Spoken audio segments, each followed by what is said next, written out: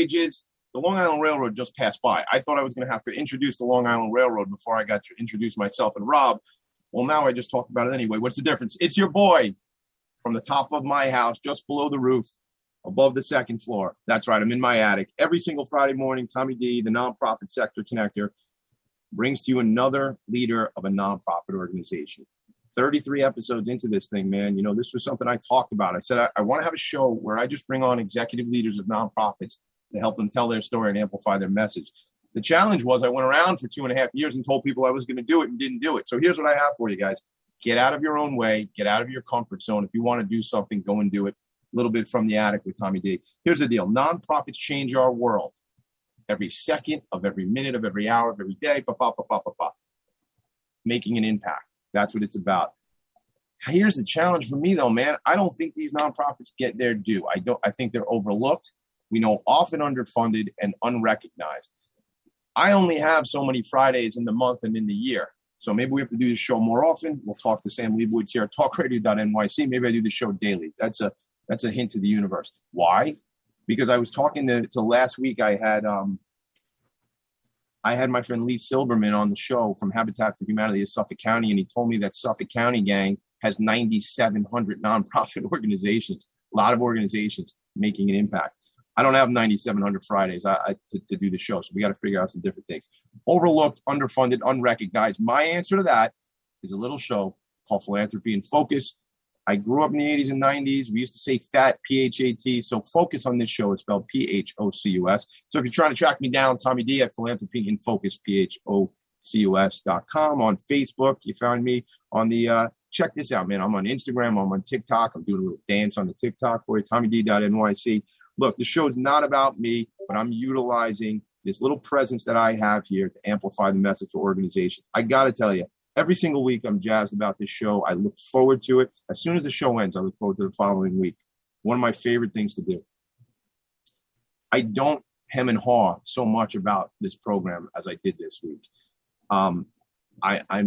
I'm privileged. I'm honored to connect with Rob Serra this morning. It's not going to be a lot of Tommy D talking. I really want to hear Rob. I want to hear his story. We're going to talk to Rob. We're going to learn about the Ray Pfeiffer Foundation. Okay, we're coming up on 20 years here, guys. It's incredible that it was 20 years ago. Rob and I are contemporaries. I was looking at Rob's background. He graduated high school in 97. I graduated in 96, so right around the same age. I have friends. I have family members who are New York City firemen. I have friends and family members who were cops, and we were all touched by that day. We're not going to spend a lot of time talking about the day of September 11, 2001. We're really going to talk about what is needed by the people that this organization serves. So I'm going to read a little background. First, Rob, before I even read your background, I talked a lot. We're 4 minutes into the show. I haven't shut up. I promise it's going to be more about you. Good morning. I appreciate you. I don't say this lightly. I take this as an honor and a privilege to connect with you. Hopefully one day we meet in person. I'd love to give you a hug when we're allowed to hug people again. But Rob Serra, good morning. Welcome to the show. I'll do your bio in a second. How you doing today, man? I'm doing well. Thanks for having me. You're great, man. Absolutely. I'm glad to have you. So I'm going to read bio stuff a bit, but I don't really love reading a page of notes and stuff because I really want to hear the Rob Serra story told like Rob Serra could tell it. Because somebody who's reading Tommy D's bio, they're not going to tell the story the way I would tell it, right? So I am going to take a couple pieces here, though. Retired FDNY firefighter, served on the FDNY Special Operations Command Task Force and the FEMA USAR NYTF-1. Founding board member of the Ray Pfeiffer Foundation, which I think will be the meat of our conversation today. FDNY hockey. I got a lot of things to talk to you about with the hockey, man, because we'll get there in a second. But Northwood School up in Lake Placid. I've been to Lake Placid. I've been in the winter. Beautiful place. Graduated from Hobart College in 01. We're going to talk some hockey. Rob was raised in and on Staten Island. My sister and her husband are in Staten Island. So I have to get out there and see them soon anyway. He began firefighting July of 2001. He's going to share some of that 6 weeks out of college. Just came out of college and went on the job. And first day really on the job was September 11th, but he'll tell us about that. Generations of the family have served the city in a lot of different ways, but he's the fourth member, along with his older brother, Andrew, who's serving for the FDNY right now. Rob, I'm gonna stop there really because I want you to tell the story. But here's what I'm gonna say. What's better for a kid from Staten Island, a hockey kid, to go up to where the miracle happened and to go to high school in Lake Placid? I mean, as I'm saying this, I'm getting chills because I was thinking about this morning again, and I'm like, I don't curse on my show, so I'll say, holy cow. Like tell me that story. Tell me the Rob Serra story. Tell me hockey. Let's just start talking. All right. Yeah. Well, I could always talk about hockey. I started playing when I was a kid because of the miracle. I don't know if you remember the movie, not the movie Miracle, the movie Miracle on Ice, made for TV. Mm-hmm. Yeah. I watched it on VHS on loop, probably from 4 to 15. Now you have kids, I have kids. VHS, they have no clue what we're talking about right now, man. What's a VCR, man, right? Exactly. I had to keep rewinding it, skip the commercials. Yeah. There was no skip button. You had to sit there. There's no DVR, man. None of that. You can't pause. Yeah. No skipping and pause. Yep, it's different, man. So you watched that movie probably till it didn't work anymore, right? I did, yeah. Mike Eruzione was my hero as a kid. 5'9" Italian kid with a funny accent. Scored the biggest goal in our country's history. So it was, Pretty awesome. I got to meet him when I was about 10 years old. He couldn't believe I knew who he was. In Lake Placid, ironically. What were you doing up there then at 10 years old? I was playing in a tournament, in one of the Can-Am tournaments up there, which is how I ended up going to school there. When I was 14, I was up there for a tournament, and I'd been looking at prep schools. If you play hockey, prep school is probably that's the way to go. It's the way to go, unless you want to move to Canada and play juniors. But Lake Placid was far enough. So I was up there. I went and interviewed at the school, and I got accepted in the interview. And my parents were cool. They gave me enough financial aid to be able to do it. And so I spent 3 years in Lake Placid, and it was awesome. I highly recommend going there if you haven't been there. I've been there in the winter. I used to work with a company, big payroll operation, ADP, and they used to send us out there on these incentive trips in the winter. We stayed at this place. I probably could never stay there on my own because the company was paying for it. A place called the Mirror Lake Inn. And it was a real, kind of swanky spot. And, the lake was frozen when we'd be up there in the winter. And it was a special part of the world. Yeah. I actually got a friend of mine in the neighborhood here who's from up that part of New York. But such beautiful parts of this state that we don't even realize, being from Long Island, Staten Island, we don't see it all, Yeah. Yeah. So tell me, did you see yourself in the NHL one day? Was that where you saw yourself going? No, I knew I wasn't on that level. There were kids that I played with there that were on that level. My goal was always just to play in college and maybe play in Europe, for a few years and, get some life experience. That was my goal. I didn't think I'd make it to the NHL, but I didn't really care. I just wanted to keep playing. You like playing? Right. You hear all these stories of kids going to play in France or England or Germany, and, they put you up in a place to live. You give you a car. Like, that would have been cool, Yeah. So that's what I was looking to do. Didn't work out, but yeah. Hey, twists and turns, man. Right? Twists and turns. So I want to talk to you. As I say, I have some family members and certainly some close friends of mine who are firemen, and I always remember, guys would, and I think this is probably similar to the hockey. I watched some of the other interviews you've done, and you talk about relationships with the FD. And then also on the hockey team, and that was another level, right? Because now you're on the fire department hockey team, and it was even more camaraderie. But I remember guys would say, "Yeah, I'm going to a guy in my house. He just bought a home out on Long Island, so we're all going out there to paint. We're all going out there to do, sheetrock." And that, I've worked in a lot of companies and on a lot of sales teams, but nobody ever came over and did that for me. Like guys that I worked with, that hung out with these guys in my drinking days, drank with these guys, partied with these guys, whatever. But it wasn't like, 11, 12 guys didn't show up to hang sheetrock.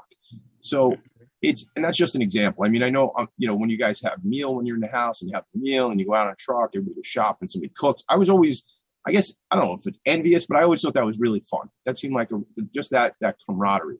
So can you talk a little bit about that? Because I think it's so critical to the story of the fire department and I'm sure the story of the Ray Pfeiffer Foundation. So can you talk about that, the allure of that, the connection with the guys? Yeah, sure. I mean, I grew up with that. My grandfather was a fireman, and he built his own house basically, like you just said, with the guys from his company. You know, they literally built his house from the ground up. You know, that's awesome. You know, you're right. You don't really see that much anymore. You know, sometimes paying for the pizza and beer might get a little more expensive than actually paying them, but you know, but it's a good time though too, having them there, right? Yeah. But you know, that for me, you know, I didn't grow up wanting to be a fireman. I wanted to be a hockey player, you know, or I wanted to go to law school, which was my initial goal. So I decided to give it a chance. You know, I took the test when I was in college and did well. I was an English major, so I was only unemployed for 6 weeks. For an English major, that's pretty good, you know? No kidding. So, you know, I decided to give the fire department a chance, and I figured I'd you know, everyone tells the story. They grew up playing with fire trucks. They wanted to, you know, like my brother was like that. He got on before me, but I you know, I was a bit of a wandering soul. You know, I wasn't sure what I wanted to do. Sure. So I decided to give it a chance, and you know, as soon as I got in the academy, I found what you're saying. You know, the camaraderie, and you know, and I was 21 with a shaved head. I must have looked like I was 15. So you can imagine what they put me through. But you know, it was all in good fun. And then, you know, my first day, I got out, and it was 9/11. So after that, for me, there was no turning back. And then, I mean, you really saw it. You saw the brotherhood after 9/11. I mean, I don't really know what it was like before, but you know, like you're saying, everyone there for each other. You know, my brother was a liaison for a member of his company who passed away, and just all the stuff that he did just for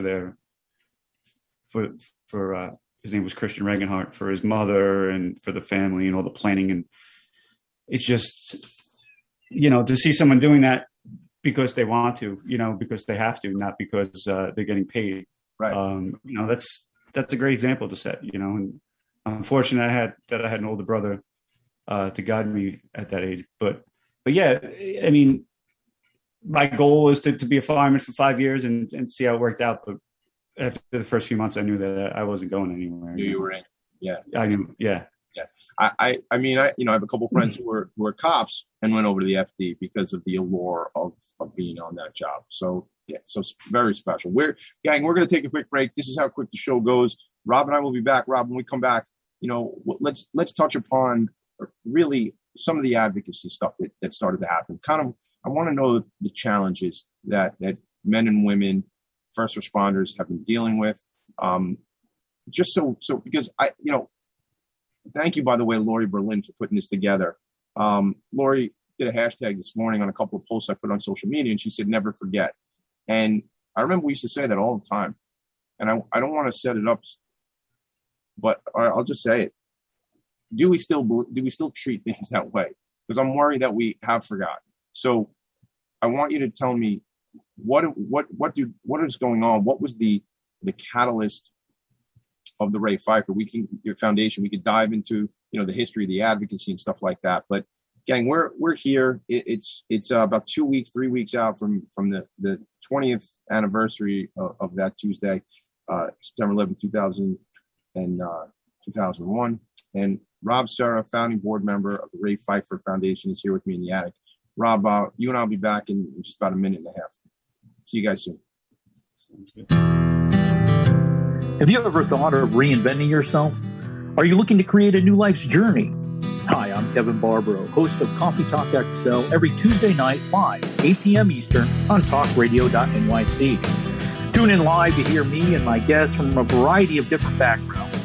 As a former college coach and a current full-time actor and owner of multiple companies, my show is as eclectic as my life. That's Coffee Talk XL, every Tuesday night, 8 p.m. on talkradio.nyc. Are you interested in having a better relationship with yourself, others, and God? Greetings. I'm your host, Dr. George Andow, for the show A Journey Through into Awareness. On my show, we journey into the awareness that the mind of God is the true seat of our personal consciousness. We join together each Monday at 7 p.m., so tune in on Talk Radio NYC. Are you a conscious co-creator? Are you on a quest to raise your vibration and your consciousness? I'm Sam Leibowitz, your conscious consultant, and on my show, The Conscious Consultant Hour, Awakening Humanity, we will touch upon all these topics and more. Listen live at our new time on Thursdays at 12 noon Eastern Time. That's The Conscious Consultant Hour, Awakening Humanity, Thursdays, 12 noon on talkradio.nyc.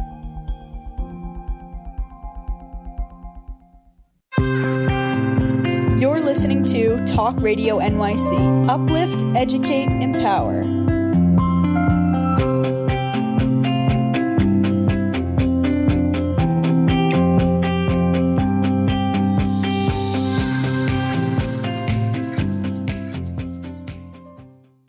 Nonprofits need connections to move in good directions.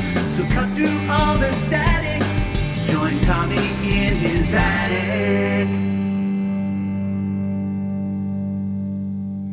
You got that one, Rob? The whole thing about being in the attic. You ever make it out here to Long Island? You can. I don't invite a lot of people literally into my attic, but you can come up to the attic if you'd like to. I'm kind of in an attic myself here in this. Are you? Vacation house? Yeah. I saw that might have to be a requirement. I might have to make everybody be in an attic when we do the show. Wi-Fi is not bad enough. Let's make everybody be inside of an attic to try and figure out the tech issues. That's my friend Brendan Levy from the Queen's Chamber of Commerce who wrote that little ditty for me. They got a band. They used to be called the Goods back in the day, in the 90s when they were young guys. So they were the Goods. Now they call themselves Damaged Goods because they're older guys. So Brendan hooked that up for me. In fact, we should talk about maybe making a connection to the Queen's Chamber for the Ray Pfeiffer Foundation. What I've been doing each month is I buy an annual membership for a nonprofit organization. If you guys be interested, I'd love to do that in October and make you guys a member of the Queen's Chamber. The membership is one thing. It's about the connections and accessing. Brendan's a good friend, but my buddy Tom Gretsch, who's the CEO over there at the Chamber, is pretty connected and a great advocate on behalf of both the PD and the FD. So we can make that connection. But yeah, the attic, the whole thing, I have a lot of fun with that. Let's get back into the conversation, Rob. I mean, we talked hockey, we talked about growing up and the camaraderie of the job. And I just brought this up. Maybe this is a touchy one, but never forget. I've been thinking about this conversation for the last 2 days, and the never forget thing popped up for me again this morning, like I said, and have we forgotten? When you think about what you've been through, and we can share, please share as much as your story as you feel comfortable sharing, your own health issues and your journey on the job.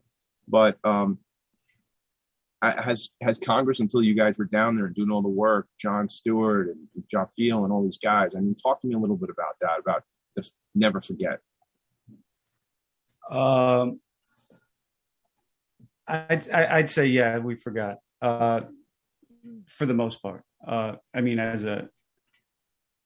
the New York area, we still feel it. We still feel the support, but nationally in Congress, certainly, they forgot a long time ago. Yeah. A little bit of my medical history. I got sick on 9/11. That's where my health problem started. I got a bloody nose while I was there, bled till I passed out, and bled every day for a couple of years. And that was the start of my issues. So I knew something was wrong right away, as did a lot of other people, as did the FDNY, who prescribed every member an inhaler without even seeing a doctor. So they knew something was up. Everyone knows the air is safe to breathe history with Christy Whitman and Rudy Giuliani and, right. Anybody else who was in charge of our safety told us the air was safe to breathe, even though. And again, not to get angry about it, but how could it be? How could it be? I mean, common sense would tell you, 400 tons of asbestos alone in those buildings is enough to kill someone. Then you're adding 150 other toxins, So, and it's been a long road.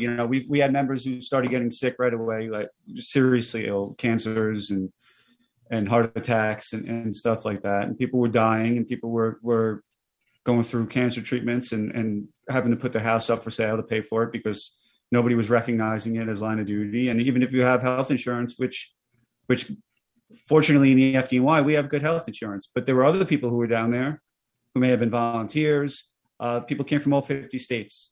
As we used to say in Washington, we have a person from 434 out of 435 congressional districts in the World Trade Center Health Program. That came like when everybody was coming in from out of state, they'd be coming in with trucks and whatnot. You talk about those kind of folks, right? Right. Whether it was officially sent by the government, FEMA teams or fire departments or whatever, or just volunteers, nurses, doctors, iron workers, anybody who helped. People came here from just about every congressional district is represented in our program.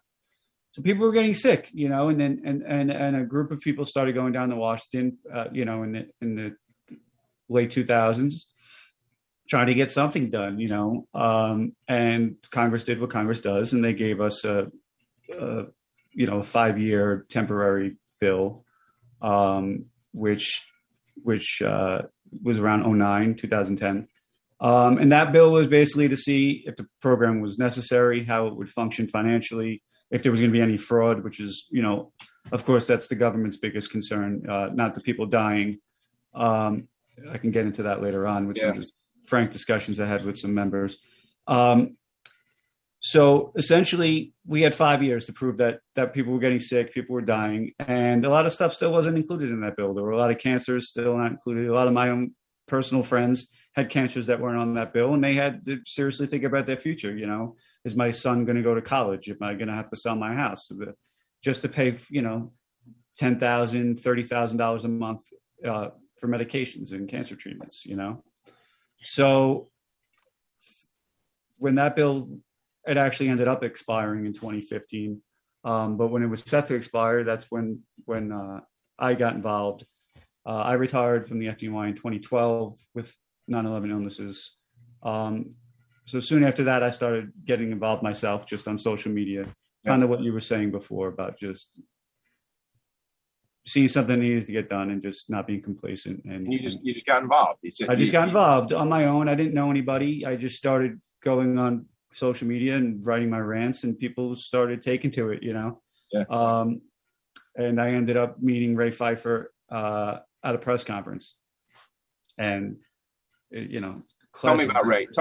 I wrote that in my notes. Tell me the story. About he's really the one who brought me in and got me, seriously involved. If you knew Ray, this story wouldn't surprise you. The first day I met him, I walked up to him. He was sitting in his wheelchair, and he stood up and he shook my hand and he said, "Hey, Rob, nice to meet you. I'm Ray. You're doing great work." And I took a step back. I said, "I didn't even know you knew who I was, And we connected right then and there. And that's when I got involved and started going to Washington with them.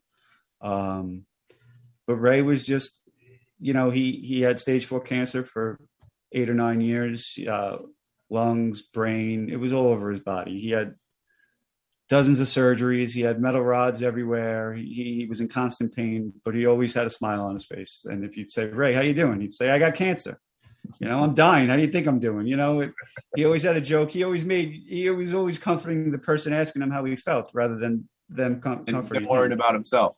Right. And that's kind of, how he became the face and the poster boy, is that he just had that personality. He cared more about everybody else than he did himself, which is what got him sick in the first place, going to the pile for 9 months to search for his friends.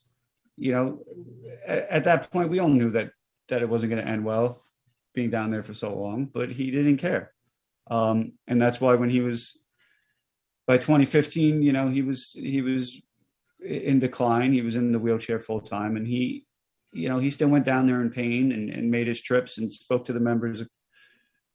You've probably seen the clip of Jon Stewart shaming people in the hallway with Ray next to him in his wheelchair. But what you don't see is after the camera shut off, Ray chasing down the senators and apologizing for John and for putting him on the spot and not trying to be rude and just saying, I'm just here. We're just here because we're dying and we need help. And he was genuine. And I think even the senators who don't often show that they have a heart saw it.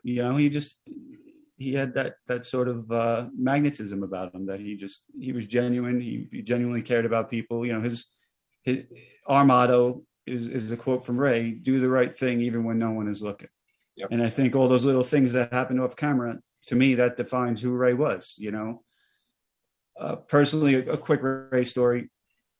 I had just had my first spinal surgery in 2015, right before we went down there. And those are long, grueling days lobbying in Washington.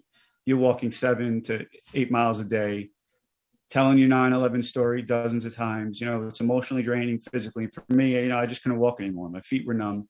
I was leaning up against the wall. And I must have had that look on my face, you know, that I was done.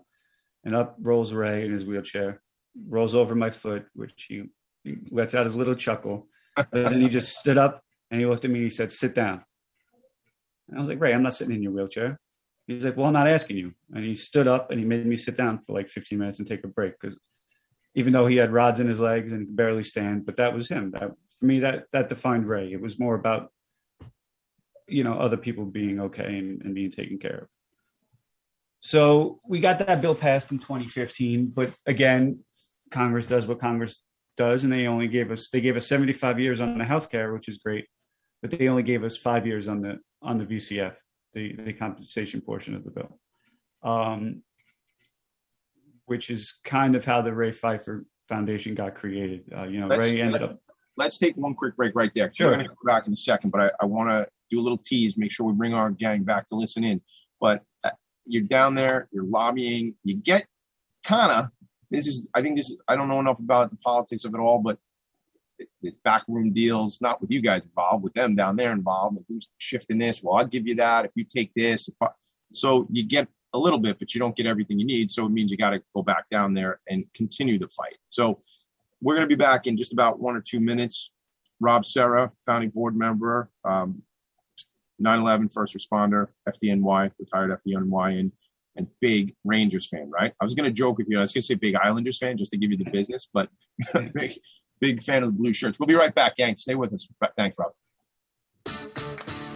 Do you feel uninformed about menopause and how it impacts on your life? Hi, I'm Pat Duckworth, women's health strategist and host of the Hot Women Rock radio show, empowering women leaders at menopause. Join me every Thursday at 10 a.m. Eastern Time, 3 p.m. UK time on talkradio.nyc for interviews with inspirational women who will share their top tips to rock your world. Hey everybody, it's Tommy D, the Nonprofit Sector Connector, coming at you from my attic. Each week here on talkradio.nyc, I host the program Philanthropy in Focus. Nonprofits impact us each and every day, and it's my focus to help them amplify their message and tell their story. Listen each week at 10 a.m. Eastern Standard Time until 11 a.m. Eastern Standard Time, right here on talkradio.nyc. Are you a business owner? Do you want to be a business owner? Do you work with business owners? Hi, I'm Stephen Fry, your small and medium-sized business or SMB guy, and I'm the host of the new show, Always Friday. While I love to have fun on my show, we take those Friday feelings of freedom and clarity to discuss popular topics on the minds of SMBs today. Please join me and my various special guests on Friday at 11 a.m. on talkradio.nyc.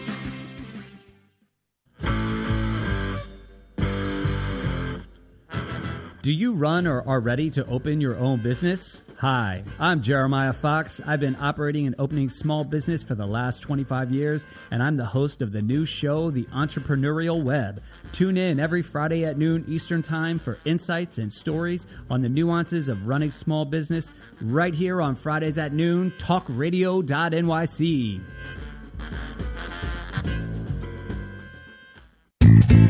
You're listening to Talk Radio NYC at www.talkradio.nyc. Now broadcasting 24 hours a day.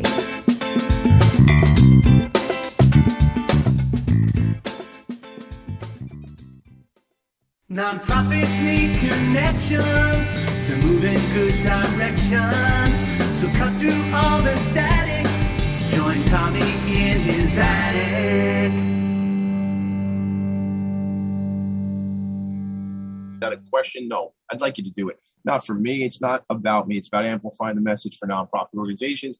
And I do it each and every week on Friday morning. I want to read you something. It was just brought up in our last segment when Rob, Sarah, and I were talking, but I'm going to read it again. Do the right thing, even when no one is looking. Those are the words of Ray Pfeiffer. He was on the FDNY since 1987.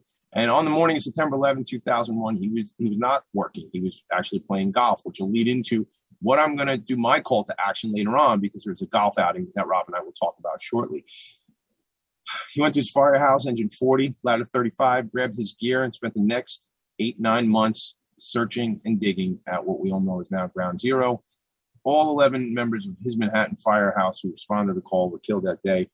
And as Rob Serra just shared with me, Ray was diagnosed with stage 4 kidney cancer, resulting from the work he did down at the World Trade Center site. But that's not where it stops. He was sick.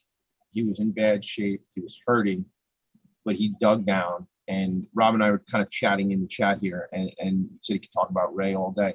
So sounds like an incredible man, and he kept finding more. It's heart, right, Rob? It's the heart. He found more heart to go do this for other people, for the brothers and sisters in the FD, and really anybody who was involved, right? He's down there advocating. And I've seen in other articles and other interviews, they refer to him as Rob Serra's mentor. Talk to me about that. I love the mentor-mentee relationship and how it is that we help each other. Not to get mushy and emotional, but talk to me more about your friend. Yeah, I mean, I wish there was a better word than mentor, but I guess that's what he was for me.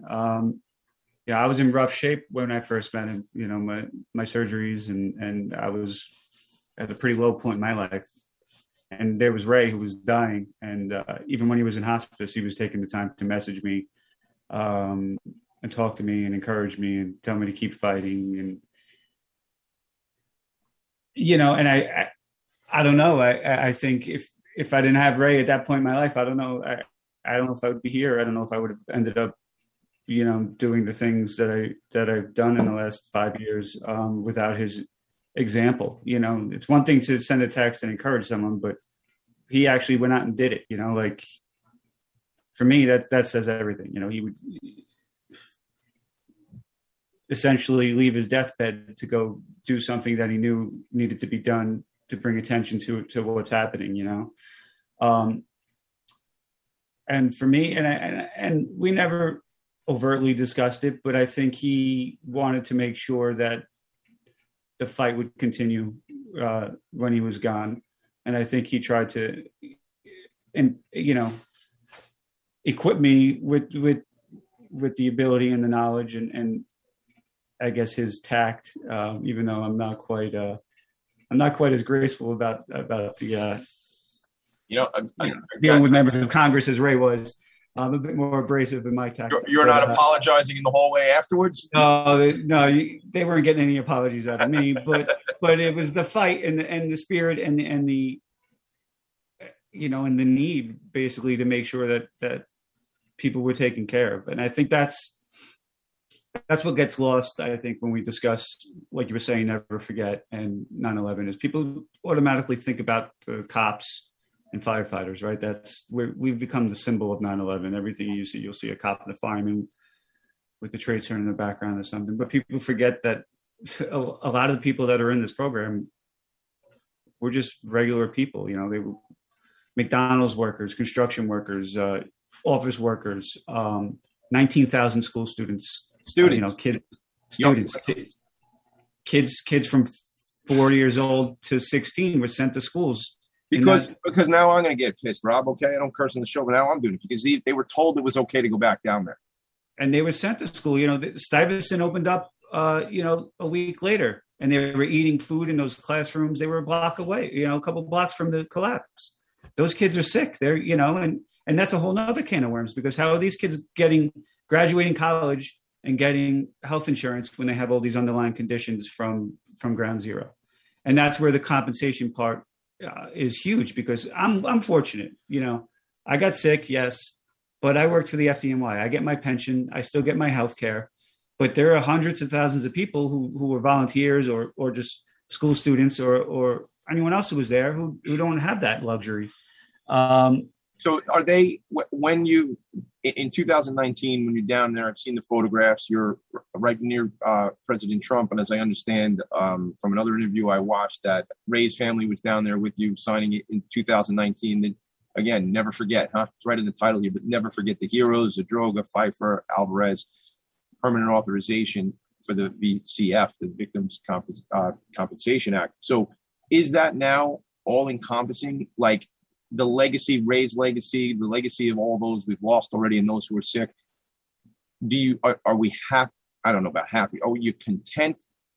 Is the box checked to protect these people now? Unfortunately not. There's legislation now because the health program is underfunded. So now they're going back for more legislation to get more funds to fund the healthcare program. Which is part of my issue. This all should have been taken care of in one bill 15 years ago. The fact that they made people like Ray and Lou Alvarez and all the other heroes go down there and spend their dying days fighting for healthcare 15 years later, after the EPA, Christy Whitman, acknowledged the fact that they misinformed the public, is a shame, and the fact that it's still open-ended, the fact that it's not, they called it permanent legislation, but why are we still going down looking for more funds? Because they want, the old saying in Washington is never let a good crisis go unused. Well, you're talking about the ultimate crisis, right? Let's every few years, let's bring up some more 9/11 legislation and throw it into a bill like the 2015 omnibus bill, which was a disaster. But that's where they stuck our bill in, because Mitch McConnell wanted an amendment that we could sell United States oil overseas. That was what they traded. They traded Ray's life and my life so Mitch McConnell's friends can sell oil. I didn't plan on getting political, but that's what they did. You could, you can Google it. It's there. It's out there. You're just stating that's fact. not my opinion. That's a fact. Right. And in 2019, that's why for me it was incredibly important to get an up and down bill, standalone, with none of the pork and none of the other bullshit. Sorry, you cursed first. No, it's all good. It's fine. Now we broke the seal. Now, man. Now here it comes. Right, because that's also why that's how members got away with voting no. They're like, well, I supported the 9/11 bill, but it was attached to this. No, I didn't. This other stuff that was in there, I didn't want. Right. So I like this part, but I don't like that part. Right. So then it gets voted down, and right or wrong, it makes certain members look bad, even if they didn't intend to. So anyway, we needed this bill to go through by itself, which it did.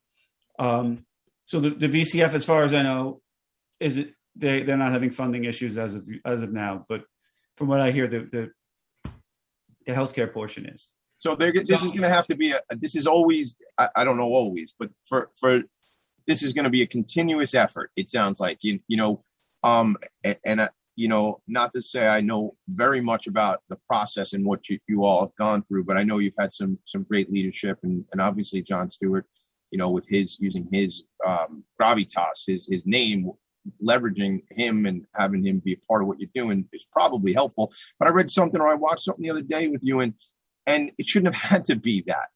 It's great. Jon Stewart seems like a great man, and that's awesome that he's involved, and it's really helpful that he's using his name to help out him. And I'm sure it's not just his name. I've seen him crying in front of Congress, so I know it's not just that. But that is BS that this has to happen. But it sounds like, unfortunately, that there's going to continue to be the need, and that's let's go to a kind of a bit about the foundation, because that's what you're doing aside from the advocacy work. The foundation is serving these families, and knowing what it's like to have someone with special needs in your family, knowing what it's like to have someone with health issues. I know these things personally. It's not just about the person who's sick, right? I watched you, and not to say things that you haven't said, I watched you talk about, your wife, your children, the family, your family, other families are affected by this. So what are some of the things that the foundation is doing, and what are some of the things that the foundation needs? Well, the same thing most foundations need is we need financial support. We need money. We need money. I know that. And I'm glad you brought that up. I think something that gets overlooked is is the toll that these illnesses take on the families. You know, I mean, my family is extra because my wife lost her father on 9/11. So for my family, I mean, 9/11 affects us every day, whether it's for me, my health or my wife's health, whatever. There's an emotional toll there. My kids were young. They are young. So they don't know why daddy has to sit in a chair all day. They don't fully understand why I can't, go out and play catch with them and all those. So for me, the toll on my family is more is more emotional, than it is the physical aspects, like other people with physically having to get someone out of bed or, into their house, something as simple as up 3 steps into their house, So we do the best we can to help the individual, but we also do whatever we can to help the families. We build wheelchair ramps into their houses. We get them hospital beds that can lift them up out of the bed on their own. We try to give people a quality of life. These are things that aren't covered under the health program. Wheelchairs, portable oxygen tanks. It sounds simple, right? But the program will give you a tank this big. You're going to go to your kid's Little League game with a giant oxygen tank? Right. No. So we'll buy them the small little backpack that they can go out. That's not practical, right? Okay, this is what you're covered for. But all right, so this is like, how do I go and live? Not how do I sit in front of the TV, right? How can I, right? Okay. How can I still be, part of my family? And then there's the really expensive things like cancer treatments. Anything that's considered experimental isn't going to be covered by the program. And if you go to Sloan, I mean, that's what they're doing. They're always looking for new methods. And so if you're a 50-year-old man and you go to Sloan and they say, we think this is your best chance of survival, but it's going to cost you $20,000, $30,000. You got to make that decision. Am I going to take, is that my daughter's college funds? Is it whatever? And we feel that they shouldn't have to pay for that. They shouldn't have to make the choice to whether to stay alive or secure their family's future. So that's what we do. We help them pay for those treatments or whatever, or put their family up in the hotel so they can be close by to them. Any of the little things we could do to make their fight easier is what we do, because that's what Ray essentially did. He went down there and he fought so we can get this healthcare program and the compensation so other people's lives wouldn't be as tough as his, right? Even though he would never say that he had a tough life. Right. But he had a tough fight, and his fight was made easier by the brotherhood, as he would say, and by the love of his family. So, those were actually his last words to me, because I was in a bad way. I just found out I had to have another spinal surgery, and I didn't want to do it. And I essentially gave up. My phone rang for 3 days. I didn't answer it, and then it rang, and it was Ray. And I said, Ray, I'm crying, and he's in hospice. And I said, Ray, how are you still fighting? How are you still calling people? What is your secret? Because I got nothing. And he said, I got the brotherhood and the love of my family, and that's all I need. And then, that really hit home for me. Like, I had my family 20 feet away in my house, and I'm outside feeling sorry for myself, So we try to be that. We try to be the brotherhood. Or the sisterhood.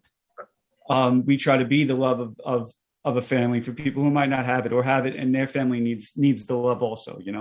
That was Ray, and that's what we are now. That's what we try to do is be, they call it the ray of hope. We try to sprinkle a little bit of hope into people's lives. Sometimes people might lose that will to fight, and just having somebody care and somebody show up and build a wheelchair ramp on your front lawn might be like, oh, people care, people notice. And a lot of times those wheelchair ramps are built by firehouses and volunteers. We'll buy the supplies, but the guys will show up and build it, which is exactly the way it should be. A couple things. We got to take one quick break, and okay. This is the thing that drives me crazy about my show. But because I want this to just be a conversation for you and me for 2 hours, and people like listening in and eavesdropping. But right. I want to talk to you more about that wheelchair ramp. I want to give a shout out to a couple guys I had on the show about 2 weeks ago. Bob Kozlowski of Homes for the Brave out of Connecticut, and Lonnie Sherman, who's with an organization out here in Long Island called General Needs. They do so much work in the veteran community. And I know a lot of first responders are veterans as well. A lot of FD, a lot of PD guys are veterans. And they're doing incredible work and project work and boots for veterans and socks and underwear and the basic stuff. And just hearing you talk about the work you're doing. I'm doing 60 days of service, man. And I'm not doing it for me, but and we got to go to a break, but 60 days of service. I want to go out when you're doing this. I want to shine a light on what you're doing. And I also have a friend down in Jersey, another organization, Project Refit. I think they would love to get involved with some of the project work. I know we need checks, man. We all need checks. I get that. And I'm not making light of that, but I feel philanthropy can happen in a lot of different ways. And we can talk more about that when we come back. We come back, Rob, what I really want to do is, how can we help? How can we help the dozens or hundreds of thousands of people that hear this? How can they help this organization? I know it's checks, but there's other ways too. So I know you have a couple of events coming up. Guys, we'll be back. I'm way over on time. Sorry, Kyle. Thank you for your work on the other side of the glass, Kyle. But it's back to you, Kyle, and I'll see you guys in about 90 seconds. Rob, Sarah, and Tommy D. Are you passionate about the conversation around racism? Hi, I'm Reverend Dr. TLC, host of the Dismantle Racism Show, which airs every Thursday at 11 a.m. Eastern on talkradio.nyc. Join me and my amazing guests as we discuss ways to uncover, dismantle, and eradicate racism. That's Thursdays at 11 o'clock a.m. on talkradio.nyc. Are you a small business trying to navigate the COVID-19 related employment laws? Hello, I'm Eric Sauver, employment law, business law attorney, and host of the new radio show, Employment Law Today. On my show, we'll have guests to discuss the common employment law challenges business owners are facing during these trying times. Tune in on Tuesday evenings from 5 p.m. to 6 p.m. Eastern Time on talkradio.nyc.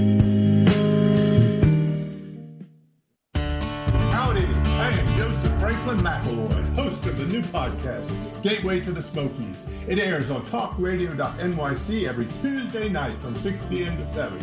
Every episode is dedicated to memorable experiences in the Great Smoky Mountains National Park and surrounding areas. This show features experts and locals who will expound upon the richness of culture, history, and adventure that awaits you in the Smokies. Tune in every Tuesday from 6 p.m. to 7 on talkradio.nyc. Do you love or are you intrigued about New York City and its neighborhoods?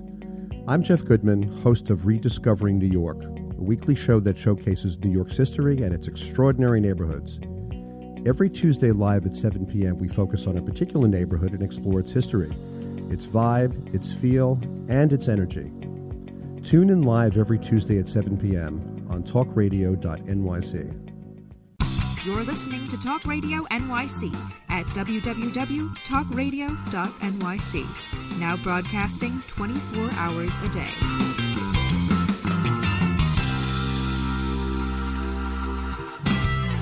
Nonprofits need connections to move in good directions. So cut through all the static. Join Tommy in his attic. Cut through the static. My son, my younger son, calls me Mr. Static. They all call me Tommy D, Rob, but now he started calling me Mr. Static instead of Tommy D because he wants me to cut through the static. So that's what I want you all to do: cut through the static. Join me in the attic, Rob. When you get a sec, just come off mute so you jump back in with me. Here's what I want to say. Last night I'm at a golf. Well, yesterday afternoon I play nine and net and nine, network and 9 holes. We played at Rockville Links with my buddies Premier Payroll. Nice job, Vinny Papalardo and Mike D'Onofrio did a really nice job. But why I bring it up is because 2 reasons. Friends of Karen is an organization that they were supporting. Most of what we're doing is supporting another organization. Friends of Karen helps families with a child with a life-threatening illness and helps those individual children, those families, with things, ancillary things, Rob, similar to what you were talking about. But I bring it up specifically for this reason. I'm telling a couple of buddies of mine who we played in this foursome with, who I know, but we didn't know each other that well. I said, I got this radio show. We turned it into a podcast, the whole thing. And I was telling them how excited I was about today. And they said, that sounds like a great organization. How can we help? And I said, we're still wearing golf clothes.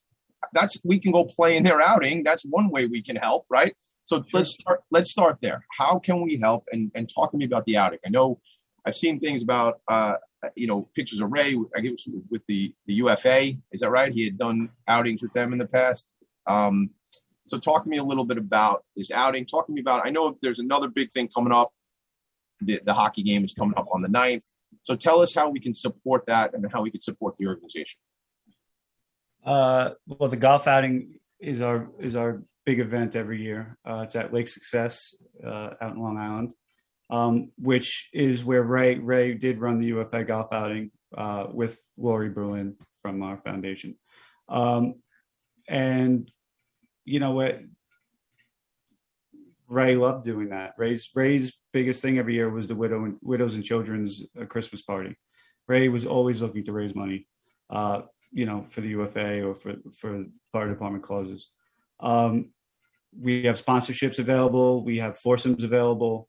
You could simply make a donation, on our website. What's the website, Rob? While we're talking about it, we haven't mentioned it yet. It's the RayPfeifferFoundation.org.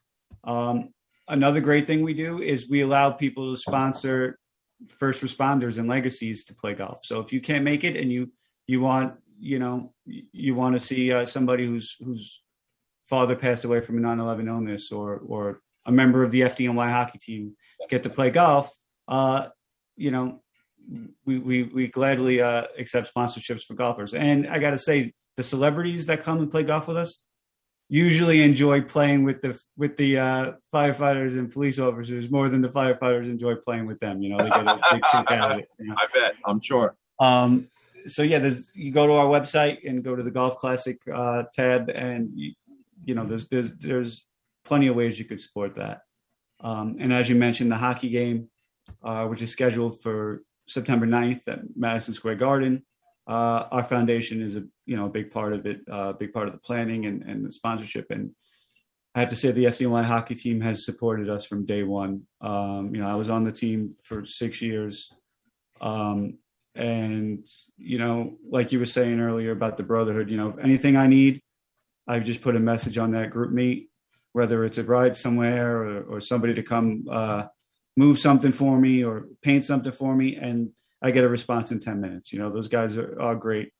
And so, we do our best to support them, but they really support us. And that game it should be amazing. It's the 20th anniversary of 9/11. And most people remember the image of Mark Messier wearing Larry McGee's helmet with the picture of Chief Downey on it.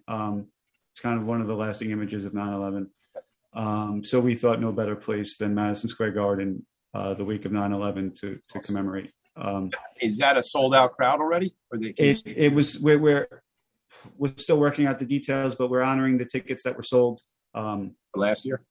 But obviously there's different protocols now with COVID and vaccinations. So we're still working out the kinks in that. Hopefully we'll have an answer on that. Is there, aside from showing up at the game, is there sponsorship opportunities people would want to get involved with for the foundation? Yes, there are sponsorship opportunities. The NYPD and FDNY hockey teams are 501(c) charities themselves. They raise a lot of money for Widows and Children's, the Ray Pfeiffer Foundation. And, I just want to add, I don't know if I touched on this, but the Ray Pfeiffer Foundation isn't just for firefighters or FDNY. We cover all first responders. From any agency, as long as you're enrolled in the World Trade Center Health Program as a first responder, you're eligible to get help from us, which is another way people can help us is just by spreading our word to people who need the help. Yes, we need the money, but we also, we want people to know that we're here to help. We want to help as many people as we can, no matter what state you live in. If you're in the program, someone who's sick, go to our website. You can apply right on the website. So if I can interrupt you 1 sec, Rob. So share this out, folks. If you're listening to us and you're hearing this story, share this about the organization. But it's not just, hey, we need more money to help our programs. I think there's a parallel to veterans. I think sometimes there's got to be these veterans organizations at times are challenged to find the veterans. So it almost sounds like it's a similar situation here. Yeah. And a big part of the problem is we're trying to help the helpers, right? And who's the last person to ask for help? Of course. And I think that's, a lot of times they're waiting till it's too late. So our big angle is if you don't want to take the help for yourself, take it for your family. People always say the big answer we get is someone who needs it more than me. And my answer is what Ray's answer would be. No, there's not. That's who they are. Right. They wouldn't be in these service roles if that wasn't who they are, right? Exactly. So that's what we try to tell them. If you don't want to take the help for yourself, take it for your family. So your wife doesn't have to lift you out of bed every day or whatever. So you can go to your kid's Little League game or whatever it may be. So getting the word out there that we're here to help and actually getting people to, accept the help would be a big help. So let's help everybody. Rob, listen, I got to bring the show to a close. I appreciate you carving out and investing this time with me I know it's family time. I know it's family week, but I appreciate you making the effort to be here with me today because it's an important story to be told. And I have some reach and I can tell people the story with your help. So thanks for being here. I really appreciate you. One last thing before I close the show, I want to say, do the right thing, even when no one is looking. That's your friend. And my Uncle Joe said he knew Ray as well. I'm just sorry I didn't meet Ray, but I like to hear the stories you're telling about him. And I love that you're living his legacy. And he's proud of the work you're doing and the organization is doing. So thank you for that. Rob, I hope to meet you in person at some point soon. Maybe I can get my kids out to that hockey game. I'm assuming you'll be there on the 9th as well, right? Yeah, I'll be there. All right, cool. I'll see if I can work that out with my crew. Yeah. All right, listen, gang, this is it. Every week we amplify the message for nonprofits. The show is called Philanthropy in Focus. You can follow me on TikTok, follow me on the Instagram, TommyD.NYC. You just want to reach out to me by email, TommyD@philanthropyinfocus.com.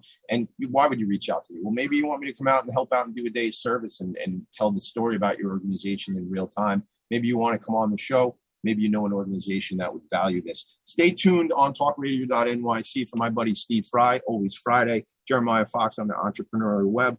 I will be back here next week. John Winkle, he's the CEO of the Stanford Partnership out of Connecticut, will be here with me in the attic. And listen, I tell everybody every week, make it a great day, make it a great week. And Rob, Sarah, I appreciate you, man. I look forward to meeting you soon again in real life. Yeah, you got it. You too, man. Thanks for having me. Take it easy, man. I'll see you soon. Bye. Nonprofits need connections to move in good directions. So cut through all the static. Join Tommy in his attic.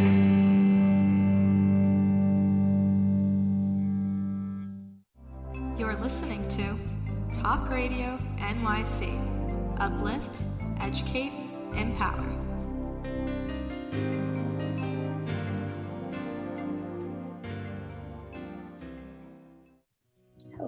Did you know that nearly 1 in 5 adults in the U.S. battles mental illness?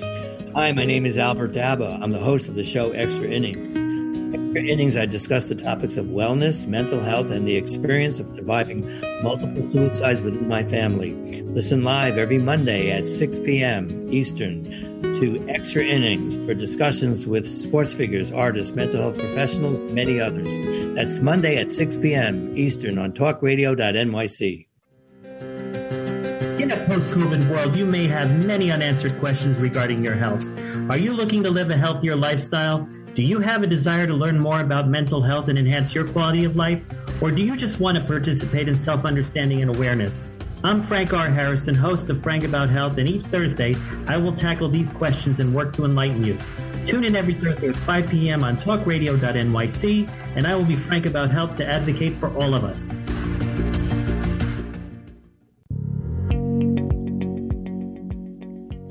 Do you love or are you intrigued about New York City and its neighborhoods? I'm Jeff Goodman, host of Rediscovering New York, a weekly show that showcases New York's history and its extraordinary neighborhoods. Every Tuesday live at 7 p.m., we focus on a particular neighborhood and explore its history, its vibe, its feel, and its energy. Tune in live every Tuesday at 7 p.m. on talkradio.nyc. Are you passionate about the conversation around racism? Hi, I'm Reverend Dr. TLC, host of the Dismantle Racism Show, which airs every Thursday at 11 a.m. Eastern on talkradio.nyc. Join me and my amazing guests as we discuss ways to uncover, dismantle, and eradicate racism.